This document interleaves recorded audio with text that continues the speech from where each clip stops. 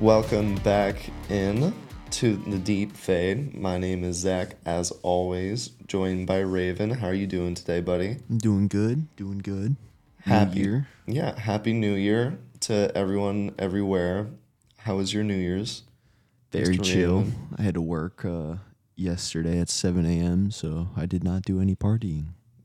Poor baby. And then it's been a couple weeks, so how was your Christmas? How's everything going? It was good. Went home to see family down south and got to experience a little bit warmer weather than what we're experiencing here in Chicago. It was But, fine on Christmas. Yeah, it was fine until I got back, apparently. Yeah, that's because you brought the frigidness with you. Mm-hmm. Well, then, to that effect, yeah, it's been a couple weeks, so we're gonna run through this week's games, just get ourselves caught up, do some confidence meter on NFL contenders, just get a read on how we feel about the best teams in the league going to the playoffs, especially as some have some key injuries in the case of the Dolphins or are just hitting their stride at the right time. And then to the opposite end, teams that aren't. The Lions, you saw the end of this game, right? The Lions game? The Lions Cowboys, yeah. I did watch this game, yes. So I think that while the qualms with the ref mismanagement at the end of the game, I think that's kind of taking some of the heat off of Campbell and McCarthy for just being really dumb down the stretch, and then Campbell insisting on still Going for it over and over again. That's where, I was watching this game with Oliver, and because he's a Lions fan, it's always fun to watch him be emotional about this. But yeah, after they Being got the physical 2-point, pain. yeah, and him being in physical pain. But after they got the 2-point conversion the first time, and then there was the flag that drew it back, and obviously everyone on Twitter was throwing a fit. I saw plenty of videos of the lineman going up to the ref to obviously state that he's going to be in the play, but I don't know why else you would go up to a ref if you're a lineman to really do anything else besides maybe check if you're offsides. But That play was mismanaged. very much was. I'm just saying that if you're looking at the totality of the fourth quarter and the decisions made there, I feel like they should have just kicked it after that. they should have, for their own good, and also because you're coaching against Mike McCarthy going into overtime, that you should be a little bit more confident in yourself. Mm-hmm. Plus, Dallas's defense has been on the downswings for weeks now in an overtime situation. I know the Lions defense is bad too, and Dallas has a great kicker, which changes the calculus because they're probably going to get points if they can get one pass completed. And with everyone tired at the end of the game, that's infinitely more possible. But they kind of blew it. Like, the Lions coming into this game could have stayed in stride with the 49ers for the number 1 seed, and now we're looking at a situation where there's a big tie in the middle of the NFC playoff picture. And like, I'll get to it now. If we're going 1-10, I don't feel great about either of these teams, and I think this game kind of shows why. Both coaches, I mean, McCarthy not properly burning clock towards the end of the game, and then Campbell's insistence on going for it. And I understand that it plays into the personality of this team to want to put your nuts on the line and to win the game then and there. But after those penalties, like, you're actively hurting your chance to win. And so, as much as I like Campbell and I think that he contributes to a lot of the good feelings about the Lions overall, because people appreciate their leader all the same, it's led us into a situation where they might not get the 2 seed either when they really had a chance to lock it down this game. I think the 49ers were always going to end up with 1 seed, but they've really hamstrung themselves. So because of their defenses and because of their coaching, I'm like a 2 out of 5 on the Lions. They seem like a prime upset candidate to, if the season ended today, it would be the Rams playing them, and just McVay versus Campbell and with how far along the Rams have come, and then it's Stafford back in Detroit. Like, they should be worried. Yeah. I don't know. I think I would say I'm probably a 3 out of 5 with the Lions just because, Dan Campbell is a really fun coach. They did a fake punt at some point in the game, and I don't believe it was successful, but, there's not many other teams doing plays that they really do. And their running attack is unique Yeah. because of Montgomery and Gibbs are just the perfect fire and ice, thunder, lightning pairing. Mm-hmm. And both have been very efficient as well. Like, I don't think that they are just faux contenders, Fabergé eggs. But what will always come back to bite you, and this is why I'm probably at the same level in the Cowboys, is coaching and defense. And for both of these teams, they started really strong. The Cowboys obviously still have a better defense and a game-wrecking player in Parsons, but they have shown themselves to be a lot more sensitive to giving up bad plays in bad moments than they were earlier in the season. Moving to the AFC, Dolphins lost the Ravens by 37. Yeah. Doing quick math. Especially after last week with the Ravens also comfortably beating the 49ers. Like, if you're doing your power rankings, your power polls, whatever, the Ravens are number 1. But ultimately, do you think that the Ravens are the best team in the NFL? I mean, I said it, 4 weeks ago, I think in week 13 or 14, where like the Ravens had the quietest 11-3 season I've ever seen because they're just not being talked about. I do think the Ravens are doing a really good job of not having Lamar have to do everything. They have some weapons that are doing some big plays for them when they really need it. Their defense is looking okay. They're kind of like the best version of the Chiefs in my mind, where like everything's working in unison. You have your star rookie receiver, and then for the Chiefs, it's kind of the same thing but worse. The Chiefs actually have their tight end.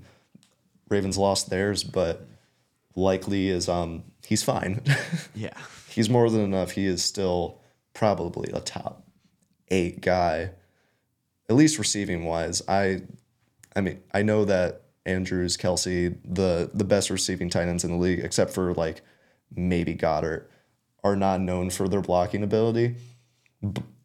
I think that this game and the fact that the Dolphins just lost more players, they lost Bradley Chubb towards the end of the game with what looked like a bad knee injury. These teams went in starkly opposite directions after this game, and looking at the playoff picture, the Ravens have locked up the number 1 seed. If you look at their game next week against the Steelers, I think the Steelers are favored by 4, just because we now know that the Ravens are going to be able to rest everyone. Mm-hmm. Which for a team like the Ravens that, a lot like the 49ers in years past, have been super subject to injuries, having a game where you do not have to risk any of your guys is huge. And they are like as close to a 5 out of 5 in terms of confidence that you can get to. Yeah. Coming off 2 big wins against 2 contenders, and you've locked up the 1 seed early and therefore do not have to risk your stars in the same way that the Dolphins do, that the Chiefs do. Their defense is amazing. I mean, going back a few weeks, there was a stat that the Ravens and the 49ers were both like top 12 all time in DVOA tracked over a full season. And whether or not you believe in momentum, playing well right before the playoffs at least is going to better the vibe in the locker room and give everyone else more confidence in you and foster a little bit of fear. I mean, right now they would go up against the Colts and like, I know that one of Baltimore's 3 losses is against Indianapolis, but they have really put themselves in a strong position to kind of waltz the AFC Championship game. But I think that we all still have a little bit of consternation about putting our eggs into the Lamar basket, considering that he hasn't done it yet. But we'll see. Some of the less important, less vital games. Patriots 21, Bills 27. Patriots, again, I think if you just put a halfway decent quarterback on this team, that they could have like 8 wins. They could be closer to someone like the Bears and the Packers than just the dregs of the league with Yeah. the commies in them. Because Belichick is probably going to go somewhere. I don't think that is 100% likelihood, but it just seems that the whole situation has soured. Zappy isn't the future, and right now they are probably not in a position to get either of the QBs at the top of the draft.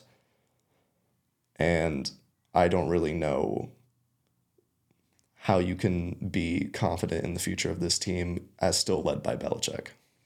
I mean, yeah, the Belichick's just like I just always go back to the clip. I think it is Zappy where he goes in the locker room, he's super hype, talking to the guys, and then sees coach and like his demeanor just changes. Yes, coach, good game, coach. Like It might just not be the kind of person that this roster needs. Yeah, I think if you get someone like Purdy, who's just overall a decent quarterback, if you get him in a system like that, yeah, I think they'll have 8 or 9 wins. But just because, I mean, ever since Brady left, it just hasn't worked. Like that system just hasn't worked. Outside of the 1 year. Outside of the 1 year, yeah. But Belichick does, I think, need to start looking onward. I am a huge contender for him going to the Chargers and saving Herbert. So, like, if that situation comes, I think the Chargers get good in the next 5 years. But the Patriots, just as they're going now, I don't think can be a contender. I don't think that is in the next 3 years of their even option. I think they should just go into like full rebuilding mode. But they're going to draft Bailey Zappi, and he's going to be Brady Quinn. Or not, they're going to draft Bo Nix, and he's going to be Brady Quinn. yeah, And it's going to be really funny. The Bills, they've pretty much locked up a spot. There's still a confluence of circumstances where they could miss the postseason, but right now their playoff odds are in the mid-90s. And if they beat the Dolphins next week, it's unique stakes for a wild card team because if they lose, they're going to be the 6 or the 7 seed or very possibly missing things. And it would require weird wins and losses, and then the Steelers might sneak in, who technically aren't eliminated. But if Buffalo wins, they're in, and if they win, they're the number 2 seed in the AFC. And when going through, like playing in Buffalo is a distinct home field advantage for those guys, and going everywhere except Baltimore. And honestly, like if you think about it just geographically, if you have to pick one away game, Baltimore is a solid choice for Buffalo at least. just for them being used to the cold. Because I remember that was a huge thing when the Bucks and the Packers were playing in Lambeau. It's always a little bit overstated, but for Buffalo especially, and just those fans, I think that it makes a difference. Yeah. More so than the Jags winning their division. Texans smack around the Titans 26-3. Stroud looks good, does not look too shaken up from those 2 weeks off with a concussion. They need to win next week to lock up their spot, and I believe they're playing the Colts. So it's I picked it as one of the games this week that we're gonna choose later. So I guess spoiling it a bit, but Texans Colts for the postseason. Who do you have? Man, I really have liked how the Texans have looked, but I think watched everyone some of has the- better feelings about the Texans. I've watched some of the Colts game. Like I watched part of the Colts Raiders game, and I saw things that weren't good, but I didn't see things that were bad. It's a well balanced team where they don't, despite Minshew being their quarterback, they don't make a lot of catastrophic mistakes, which if again, season ending today, whatever, it's actually about to, so that phrase, it feels less overused. I think that Steichen and Shane Steichen ends up being coach of the year. After losing Richardson, and it's like, oh, this is a lost year, yada yada, and Minshew coming back and like revitalizing the backup QB and kind of justifying having a good one on your roster in a year where You don't know how 20 things of will them go. of 20 terrible quarterbacks have played. Yeah. They're in many ways just run contrary to everything that's happened this year, because despite injuries, like them having to have Zach Moss be the starter for weeks on end and having a new coach and losing your star rookie, they have managed to pull through it. And like honestly, life on the line, I'd probably take the Colts just because with them, honestly, it's weird to say that in a shootout that I would take the Colts more just because they're healthier. But again, we talked about this before. A lot of the time at the end of the season, the healthiest best team team. is the healthiest team. Yeah. And the Colts, outside of Richardson, have stayed pretty healthy. Colts also beat the Raiders, and I think Antonio Pierce deserves to still be head coach. Don't you? I think so. Yeah, I think he's done a lot for just the psyche of this team after a mutiny against McDaniels, and defense has played a lot better. Jack Jones coming to the Raiders after getting cut from the Patriots. I think it's a good situation for him to finally be somewhere that fits his. I'm trying to find a tasteful way to say that, like, with his off the field problems, I don't think that he would have lasted in New England. But I think that might just be the case, and hopefully he's on the straight and narrow in Oakland, and he can continue to contribute to that defense in the years going forward because their secondary's been so goddamn bad. Staying in the AFC South, Jags 26, Panthers 0. Not much to say, gross, but Panthers secure, and so the Bears secure the number 1 pick in the draft. And I guess I'll just get to it now because all this does is set up the Jags to likely win the division next week if they win out. And then, again, that's another team where, technically speaking, like the Bills, they could miss the postseason entirely if things do not break their way. But again, just take care of business in your end.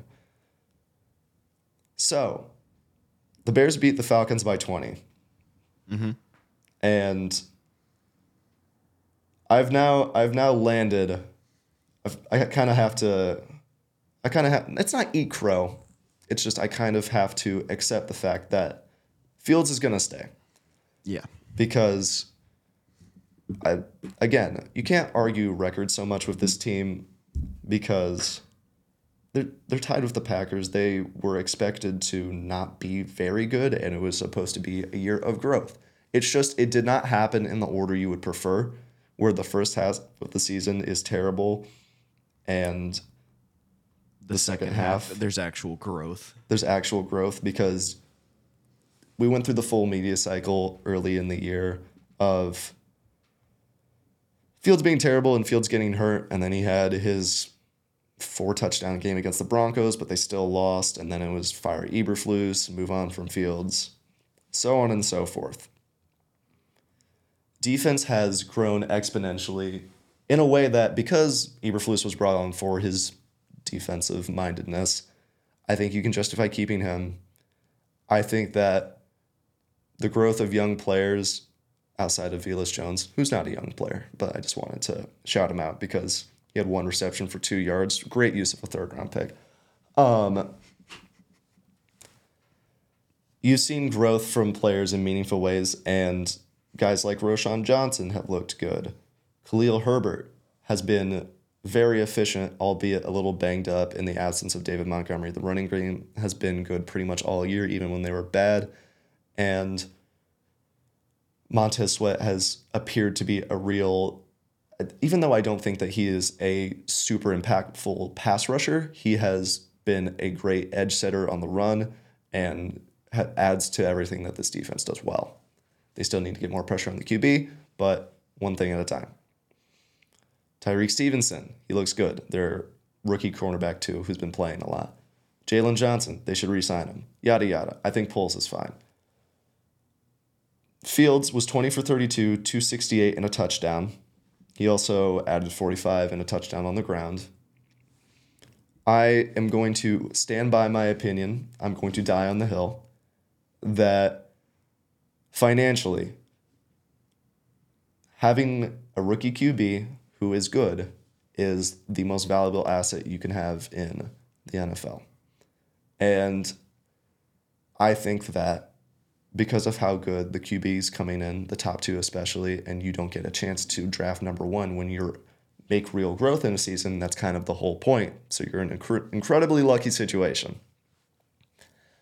I still think that it might be more prescient to take that quarterback to reset the rookie QB clock, and then this team hits its stride with a cheap young quarterback. And then you still have your other first-round pick to give him someone to throw to alongside Moore and Mooney and Kmet, who is quite good, even if they're not Marvin Harrison. And again, like we've talked about, if people hit 90% of their potential and someone else hits 100, a lot of these players end up being a lot closer than we think prior to the draft. I think that contractually and with where this team is, I think it still makes sense to take someone and then move on from Fields because he has shown real growth, but each of the last two seasons, he has had a significant injury that has caused him to miss several games. Each of the last two seasons, there's been a point in the season where people are super down, particularly at the beginning, where people get really down on his accuracy. And he still has these bad 10-foot over their head overthrows. I understand why he's going to stay. I sincerely think that's what's going to happen now, but I also stand by that it would be superior team building to at least consider the idea that getting a younger, cheaper, and in the long run, possibly quite a bit better quarterback might be smart. I mean, just look at Purdy and that organization. Like, Purdy's an exception. I mean, I don't like using extreme outliers as examples for what you should do. Like, you can't bank on your seventh rounder being good. No, I'm not saying that, but just like in the aspect of you have a rookie quarterback who you're paying next to nothing while there's guys in college with NIL deals that are 4, 5, 6 times more than him. So it's just the idea That's that suck for him. Oh my God, yeah. I heard a take that he should just retire and go back to college. That's funny. I think that I'm sure through branding he's making a lot more. Probably. But it's still pretty hilarious that I'm sure Michael Penix is making more off of his playoff run than Purdy will. Yeah. I mean, it's just the thing where it's like you have a young guy like managing the helm, and then you get trade Fields for maybe 1 or 2 weapons and some more picks in the future, maybe a new offensive lineman just to get him more safety. Just to fill it out on the interior offensive line. Yeah, just to really set your guys up for the future. I think that's not a bad play. But I do agree with you in the fact that they're probably going to keep Fields, which I think he's done enough. And for the sake of fairness, I actually agree with that because I feel like the quarterback should be allowed to play himself into the job. That was the whole point of the season. Mm-hmm. And so it's not like I think it's unfair, and it's not like I think it's categorically stupid. I just think it's short-sighted, and it's also because I believe in Caleb Williams and Drake May, and I still have my issues with Fields' accuracy. I think that people's criticisms of Lamar's running are what I have for when he was coming out is what I have for Fields now, where it was like, oh, he's going to run so much and he's going to get hurt. But Lamar never takes a big shot because he just understands angles. He knows how he's so goddamn slippery. Yeah. Whereas Fields, I feel like Fields gets like nuclear bombed like twice a game. Yeah, just because of how it's run out. Yeah. And that is part of how you run. And it's like, oh, you can coach that out. He's been in the league for 3 years.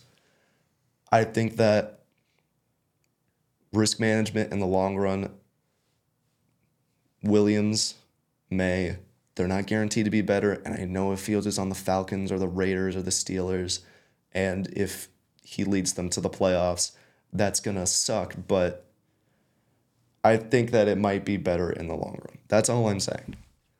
I've talked enough about them. The Eagles blew it to the Cardinals. Oof, this was funny. I loved Kyler just walking out in a Crosby jersey just to really stick it to the fans. It's so good.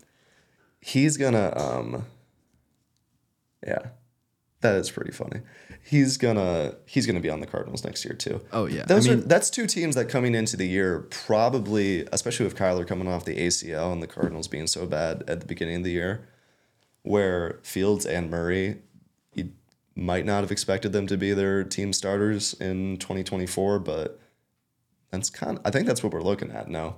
They seem like a prime Marvin Harrison team for me, where it put Marvin Harrison on this team. They drafted Michael Wilson this year, who's been solid. They still have Hollywood Brown, and that's a pretty good receiving core, and that is kind of the exact type of dudes that you want around Kyler, people who can space on the boundaries and don't force him to work over the middle of the field a lot. Although he's better than a lot of the short guys doing that, I think that they are a prime candidate next year too, especially because I like Gannon, at least how he's coached, not how he speaks. They seem like a prime riser next year, and credit to them. Eagles, on the other hand, whoa, buddy. Going back to confidence meters, zero. That Christmas album really took their focus off the game. It was like that Christmas album is like whenever the Giants on the boat photo when it was OBJ and all of them, and then they lost their playoff game. Whew. Yeah. It's not funny. It's kind of sad watching it. And I'll talk about the Chiefs here in a second too. But every Kelsey podcast now is kind of just them contemplating the meaning of life as they lament how shitty their teams have been relative to years past. Mm-hmm. Granted, they're both going to make the playoffs and they both have double-digit wins. So, champagne chill problems. Out. Yeah. I'm not saying chill out. I get it. It's just, calm down. I think that play calling has gotten less creative on offense, although it's often been enough. I mean, they still put up 31 in this game, which should always be enough to win. Their defense has fallen off a cliff. Bradbury and Slay look kind of old. Defensive line looks kind of old.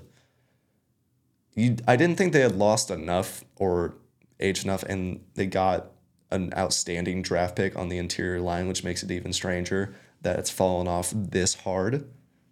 But it's I know I just complimented the Cardinals. You shouldn't give up 35 points to a bad team as the team that's supposed to be winning the NFC East. Yeah. And now because of that, they are I know that it's still possible that the Cowboys lose next week, but not really. They've pretty much screwed themselves out of home field advantage, and in Philly that matters. It's not like the Cowboys are about to lose to the Commies when the NFC East is on the line. They are weirdly, despite them again being 11-5, the most disappointing team in the league to me, even more than the Chiefs, because at least the Chiefs have their defense to rely on. They've been relying on them a lot, and then you have Mahomes and Kelsey still, albeit the latter is seeming to age for the first time in his career.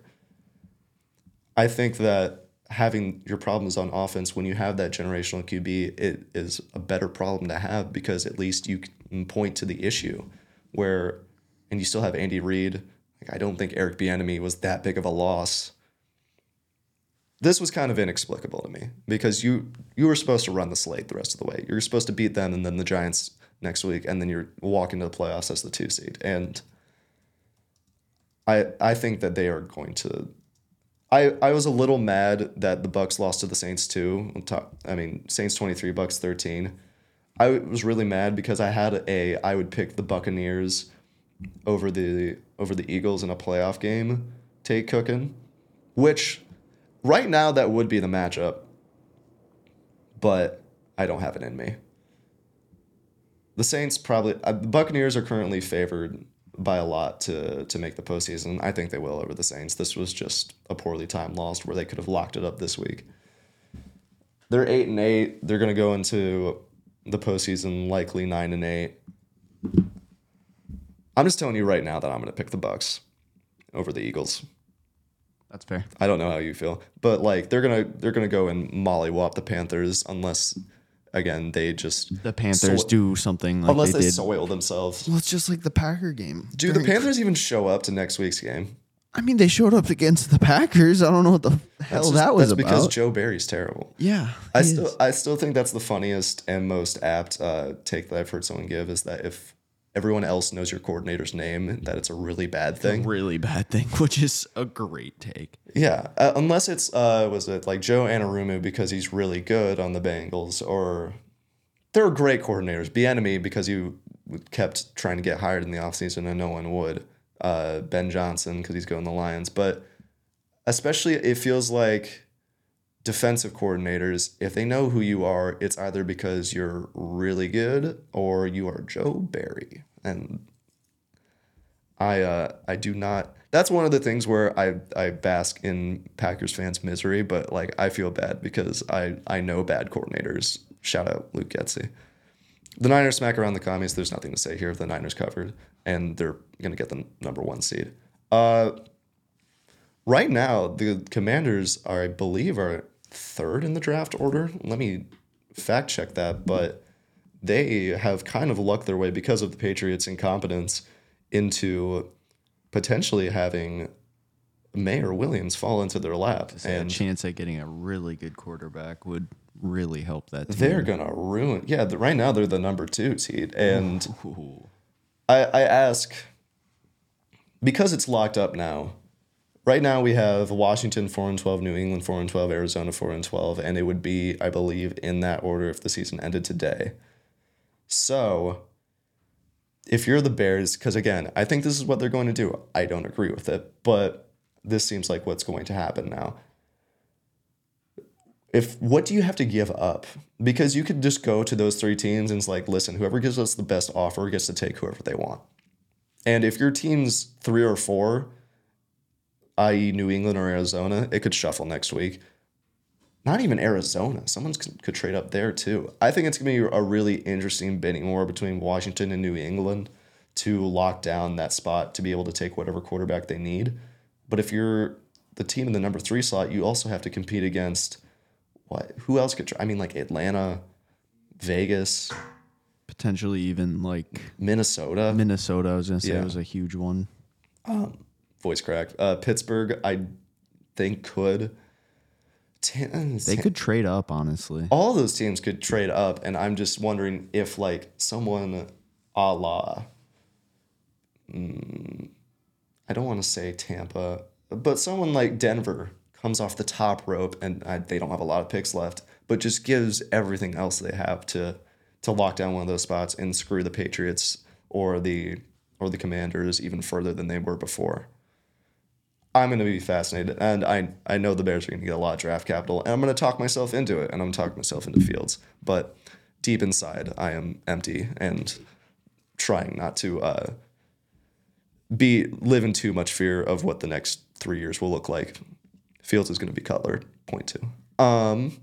Steelers beat the Seahawks to technically still give themselves a chance at making it. I don't think they will. The Seahawks really screwed themselves where if they had just won these last 2 games, they were probably going to be in. Seahawks, is that another sneaky team to trade up for a QB? I was going to honestly say that just because they do look really good as a whole, but they just need a quarterback really bad. I'll tell you, I can see it so perfectly, just like the Steelers took Pickett, the Seahawks taking Penix. Imagine UW winning the national championship, and then the Seahawks take Michael Penix in the first round. Seattle would love it. Seattle, it would be a huge moment just for Seattle, and just to have that guy moving from that college to that team, it would just be like a homecoming almost.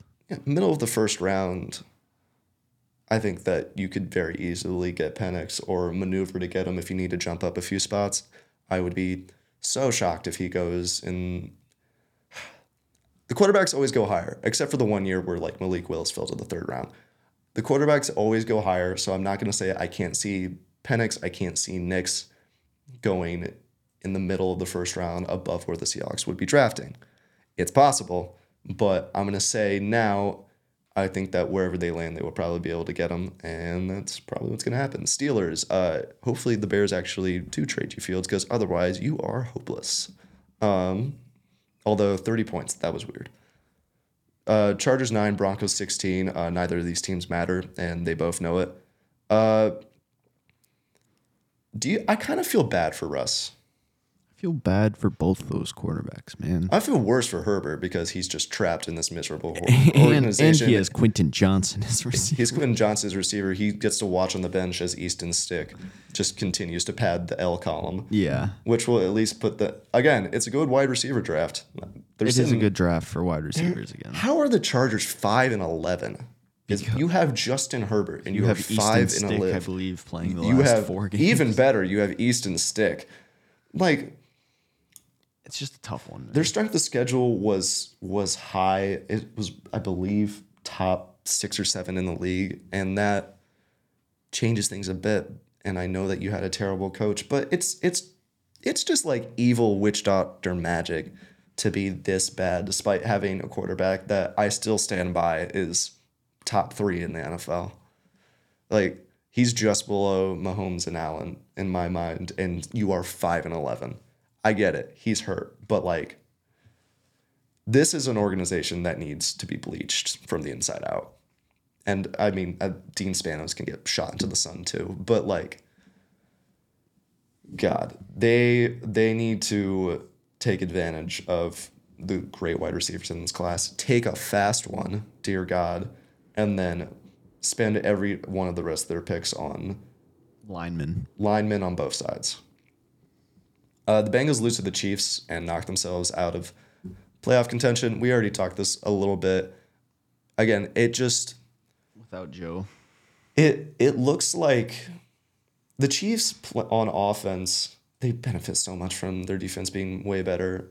The Chiefs on offense, it's like when you go into a math test, or it's like the kid who knows how to do like the work in the margins, but can't do it in his head. So like everything is written out on the side of the paper. It's just painful to watch sometimes where it feels like a miracle when they get big plays. Rice had over 100 yards in this game. He kind of feels like their only reliable explosive threat. Well, I mean, like Scantling and Hardman and Tony are all like good athletes, and that's it. It's kind of like watching a young NBA team where they just run up and down the court and try and take advantage of their athleticism. So the Pistons, despite not having like tactile skill. Rice is good, but he's a rookie. Kelsey, he's not getting as much attention as he used to just because that he hasn't looked as good this year. So that automatically you would think it's like, oh, we have Kelsey. At least the other receivers will benefit from the fact that he needs to get more attention. He's not even getting that anymore. That makes a huge difference, and it just slows things down more. It's bad how much they need Pacheco. He's good, but it's bad how much he needs it. Do you want to talk about Al Michaels real quick? I'll leave that to you. Oh, boy. Yeah, this happened right before Christmas, but apparently he said something along the lines of you can't make a sideshow out of a fan talking about, the Chiefs and the NFL and Taylor Swift, which apparently got him in a little bit of hot water with the Swifties. With Swifties, but also just the media. He was quote unquote benched last week. He wasn't on air. So do you think that he did that just because he's like, I'm tired of being on these shitty Amazon games?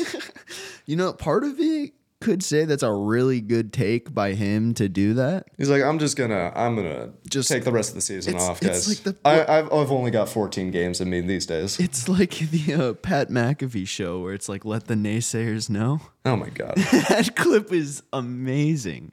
It's just that same energy of just like, well, I'm gonna do something to just do it, no matter what happens. It comes off as just an old man yells at clouds, but whatever. It's good for the NFL. Yeah, and if That's you're that's getting why he got benched. I mean, because they're like, dude, shut up. because it's good, and yeah, It's good attention. when my girlfriend talks about the NFL and she doesn't care, it says something. I think that it is very much stupid and reductive to call Taylor Swift Yoko Ono because like it doesn't make sense. The funniest like takes and memes that I have seen that I actually agree with, where it's like uh, NFL fans are mad at Taylor Swift for ruining the Chiefs, but Taylor Swift fans are like, the Chiefs could really benefit from a better wide receiver too in the draft. I'm like, correct. The Packers laid the smackdown on the Vikings. Ugh. I didn't even watch the game. I saw the You score. didn't need to. I didn't, yeah. Love is good enough. He's good enough if he just doesn't I think psych himself out. they need to fire Joe Barry. And, Oh, yeah. frankly, the receivers just need to get older. Jaden Reed looked good. I'm really happy with this receiving core. Like, that was a huge issue with Rodgers. Like, he only had Devontae Adams and like one or two other guys every year. It feels more balanced. It definitely feels more I balanced. like and Musgrave too when he's healthy. yeah, all of them when they're healthy and like they just really work the field really well to where Jordan Love just needs to buy himself enough time and get off a good throw. Right. I think that I know I sound like a hypocrite because this also describes Fields. He has improved throughout the season and earned a spot next year, especially because they're not going to get a better option, so it's not really worth thinking about. I think Yeah. he's done enough to justify another year at the helm, and if he gets even better, I mean, he sneaks up in the top half of the league pretty quickly, especially with how many shitty quarterbacks we've seen this year. Mm-hmm. We're going to take a quick break, come back with some of the playoff matchups we're most excited for, talk a little college ball, and then get out of here. All right, we'll be right back.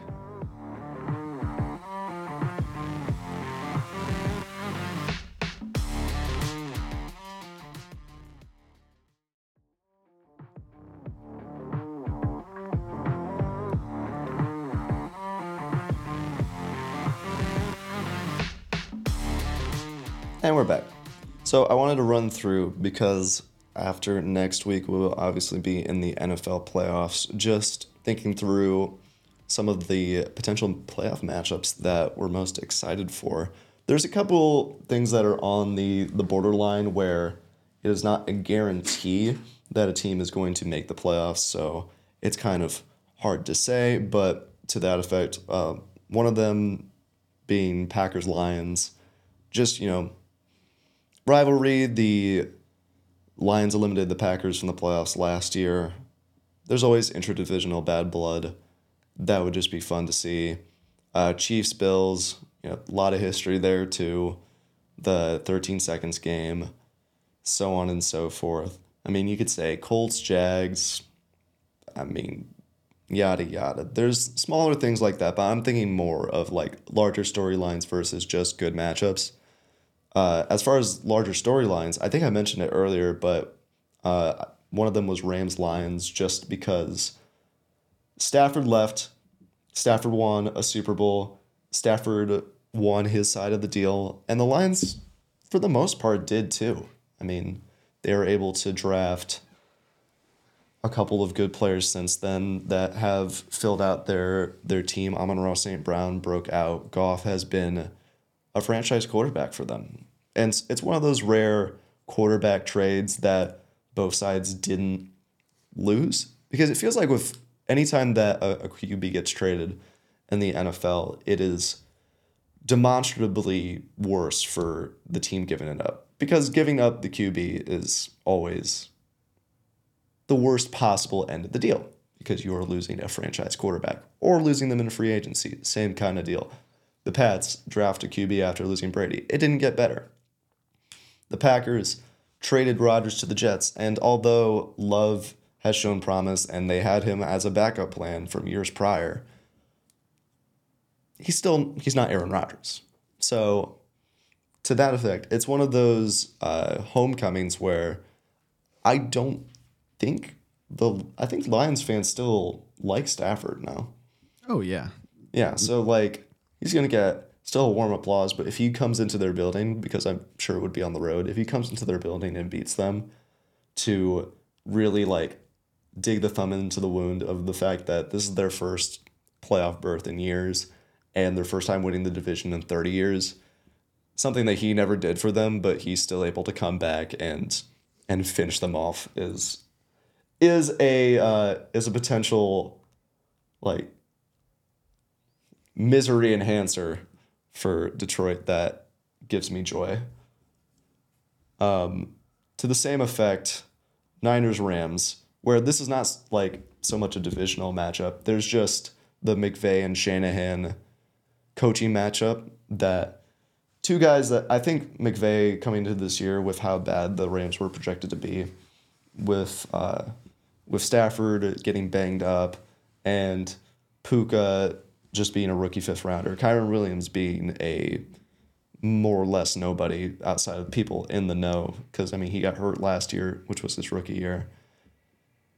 This would be the matchup of, I mean, you can disagree, but I think the two best coaches in the league, the two best offensive minds in the league, and two teams that have, on the Rams side, outperformed expectations because we think they're bad, and on the 49ers side, have a chance to break the team record for points scored in the season. Granted, extra game, but this is like offense on the level of some of the Montana Rice teams, just in terms of pure output. Not to compare Brock Purdy to Joe Montana.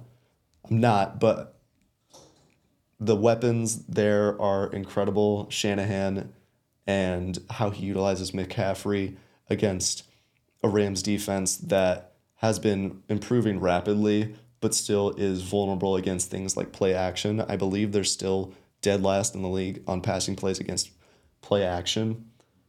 It's a young team. They get fooled more easily, but they do get to the ball quicker when they're not. I think that coming out, if the Rams were able to pull off an upset against the best team in the league, I think that cements McVay not only as like a coaching prodigy, but he quickly jumps up to like, I mean, he's going to be around for, unless he goes and wants to talk in the booth sometime in the next 10 years, he catapults himself up to like the best coaching minds that we've ever seen. And just the fact that that is on the table, I think makes this like, I know it's exciting because we want to see these two guys match up, but it also has stakes on the line because it will potentially put McVay into a strata that we haven't seen him in before. At least hasn't been talked about it, I don't think. Additionally, number 3, I have the Browns and the Ravens. For a lot of the same reason as the Rams and the Lions, because Flacco revenge game. Sending him back into Baltimore years later. How many years has it been since he played on the Ravens? Do you think? 7? 7 or 8? That's what comes to mind. If he comes into Baltimore, because it would be in Baltimore, and the Browns defense is able to slow down the Ravens offense long enough for Flacco to put up like 275 and 2 touchdowns and pull off an upset against the best Ravens team that Lamar's ever had, coming off of what I'm sure will be his second MVP season. We didn't mention that. He left the Ravens in 2018. So 5. Still a while. And then it was on the Broncos for those 5 years. That's true, because that was the year before Lamar took over. But which makes sense. The sensei returning home to humble the student then as he comes back to Baltimore. And if imagine the hate and just the vitriol Lamar's going to get if the Ravens somehow lost to the Browns, who the Ravens already hate. The Browns franchise has to, but also to lose to Flacco. Pretty bad look. I would never pick it, and I think if you made me choose a line today, it would be like 6 or 7 points, just because I think that the Ravens defense is close to the Browns, and then I can't trust 39-year-old Joe Flacco to win a playoff game, despite him having done it before. It is one of the most improbable string of games from a quarterback we've ever seen. So again, like most things, I am not inclined to bet on history being made, but it would be hilarious. Cowboys Eagles. Does this game put one of these coaches on the hot seat? With how up and down they've been, the Cowboys struggling against teams over 500 and on the road. The Eagles falling apart. Their defense just being absolutely terrible. Do you think that coming off of this loss next year will be a prove-it year for either of these coaches?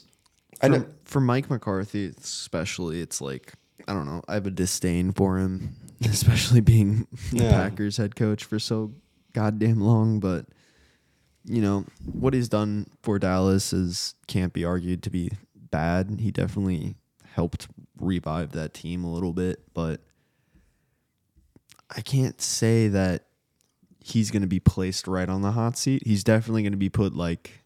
I think McCarthy is more susceptible to it. I think he's more susceptible to it, but I also feel like if he has the blessing of the owner, then he's fine. Then he's fine. A lot like Jason Garrett was. Yeah. Like, you're not going to go behind his back to do a decision that he doesn't approve. Like, of course not.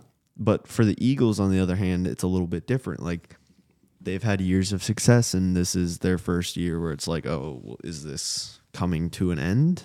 But I don't know, maybe a new head coach for the Eagles kind of revives, brings some new life into that team. I don't think Sirianni is going to get removed after one questionable year. I just think that it's a bad look when you lose both your coordinators and everything falls apart, because that raises questions about what you're doing. Like, what are you bringing to the table if you lose your head assistants and then the things that they were in charge of, obviously offense and defense, just go down the shitter? Like, I think that would be the narrative coming out of this year. And if things remain a lot of the same, hell, they might get worse because these guys are only getting older. Kelsey might retire. I think there's a real chance that end of next season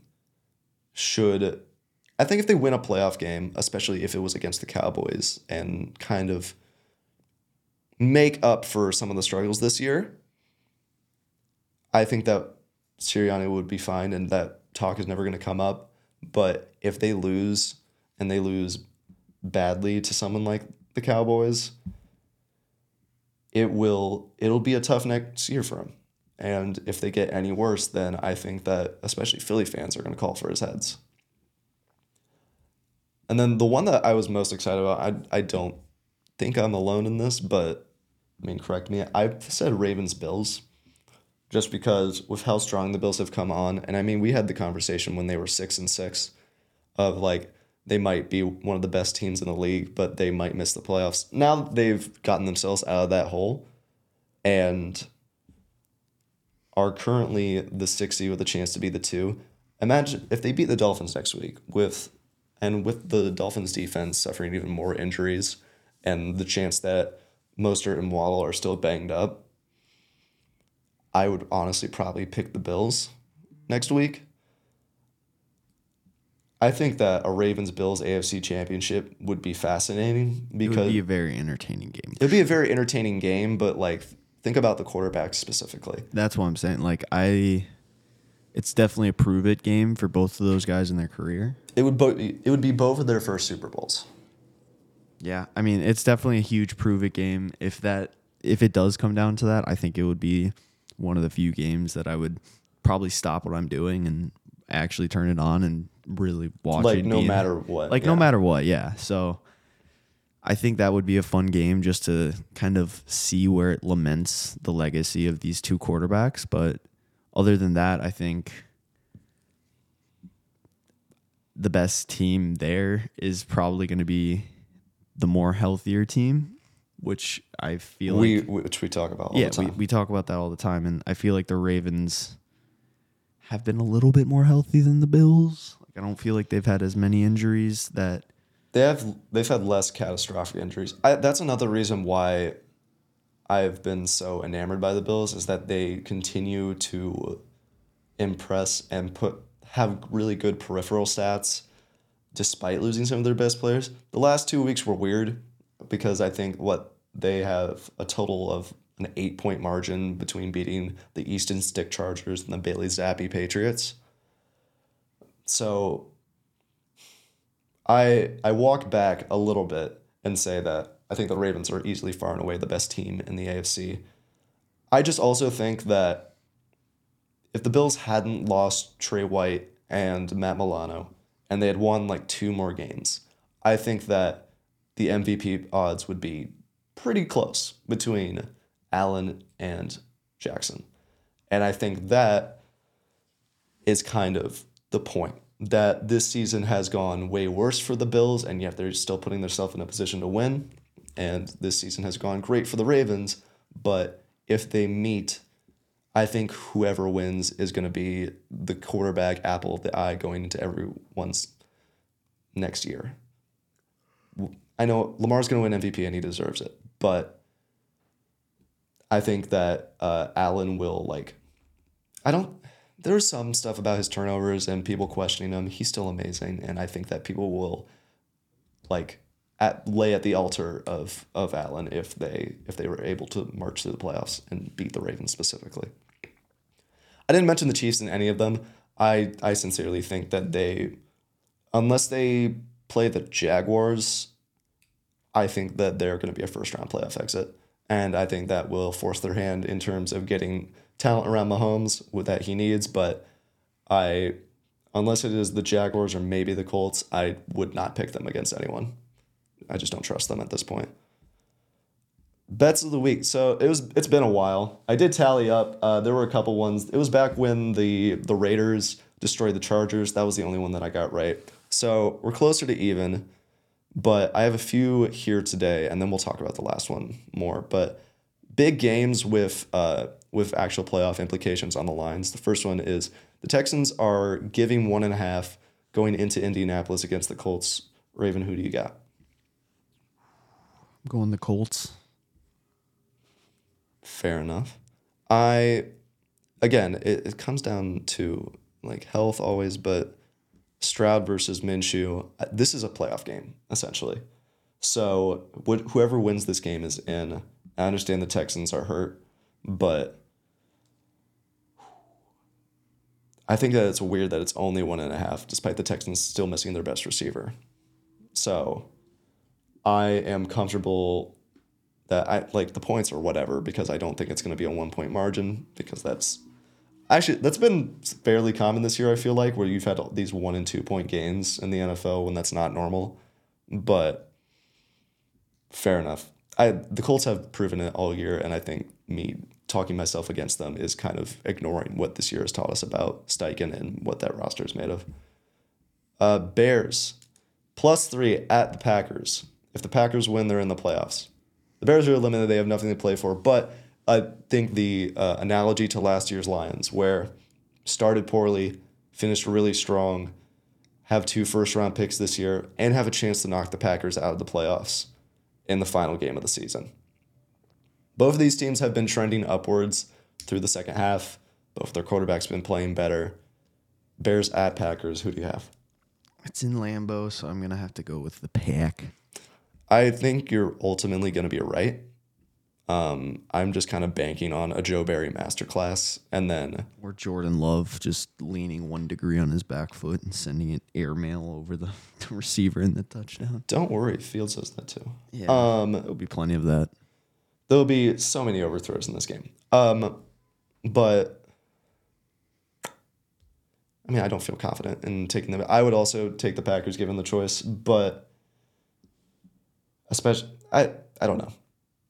I don't think that this ultimately changes anything about the Bears' future losing this game. I'm just curious because they started this season getting the smackdown laid on them by the Packers, and I think that this game being a lot tighter would be just the perfect microcosm of how we have to wait till the end of the season to make our final judgments, but we will see. Dolphins hosting the Bills for the AFC East. The Bills are favored by 3 in Miami. Who do you have? I want to pick Miami, but Just do it. with what happened last week, I just am so unsure. But I'm going to go for it. I'm going to pick Miami. I'm happy to be on the Bill side of that. But here's the thing that like some of the Dolphins' inconsistency is kind of baked into the risk of how they build their roster, where these fast guys, I mean, Mostert especially, are always going to deal with injury issues. This was going back to Tank Dell. Thinking about it, when you're drafting these guys, a lot of these little guys, these explosive athletes who are really good receivers, but just the injury risk is scary, they get underdrafted because it's like, oh, I don't want a receiver who's going to miss a bunch of games. But it's a trade-off of you get this amazing receiver, but you're only going to get him for 12 games.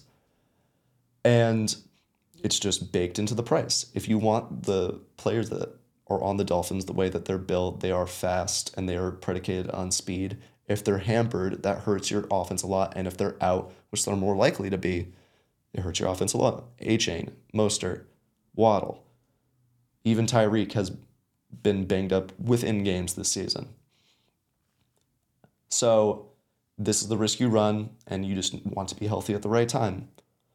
And I think if everyone is in this game, take the defense out of it. I know their Dolphins defense is not going to perform well without Jalen Phillips and Bradley Chubb. I think that it is very possible, especially in Miami, for this to be a 35-32 Dolphins win. But I think that if you are picking logically, you have to take the healthier team with the better quarterback. So that's just where I stand. And then finally, Michigan beats Alabama. Washington beats Texas. And the national championship is set. Washington is technically at Michigan, whatever. Michigan is favored by 4.5 over Washington. Screw the blue, baby. Go Washington. Go blue. Those are great games. That's gonna be a good one. I'm excited. It's not Alabama versus Texas or Alabama versus Georgia again, but I still have my huge questions about Penix and the NFL, but he's so cool. That Washington team is so cool. We'll see what happens in the future, and depending on how this game goes, does Penix have an NFL job lined up? I think he's going to be. I think that it's dumb that it will, and I think that it just ignores what NFL quarterback development is to say this game will help his draft stock significantly, but it kind of will, because that's what happened with Stroud against Georgia last year, where he hadn't shown X, Y, and Z as far as mobility and just being creative out of structure, and then during the entire draft cycle, it was, yeah, but the Georgia game. And I think that if Penix can beat Michigan, the most dominant team this year, I think that it might boost his stock more than one game will boost just about anyone's this year, in the same way that happened to Stroud. I also might do it for Rome Odunze, who I am slowly starting to think is the wide receiver too, but that's for me to think about on my own time. I want to take Washington screw the blue, but I will graciously give that to you. It's going to be really fun. I think that it's unstoppable force and immovable object. Washington's offense has been better than their defense all year, and they held up against Texas to finish out the game, so credit to them. They always seem to do just enough.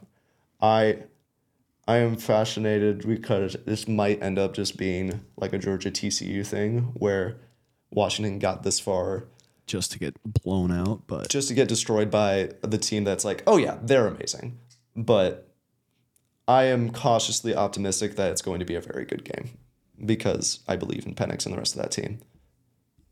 But otherwise, one more thing. Shout out the Knicks trading for OG Anunoby, and their championship odds went from 70-1 to 70-1. Anyway, thank everyone for listening. Appreciate you tuning into the Alethio Network. Make sure to listen to everything else on the network. Thank you, Raven, very much for joining me, and have a great day. Have a good day, everyone.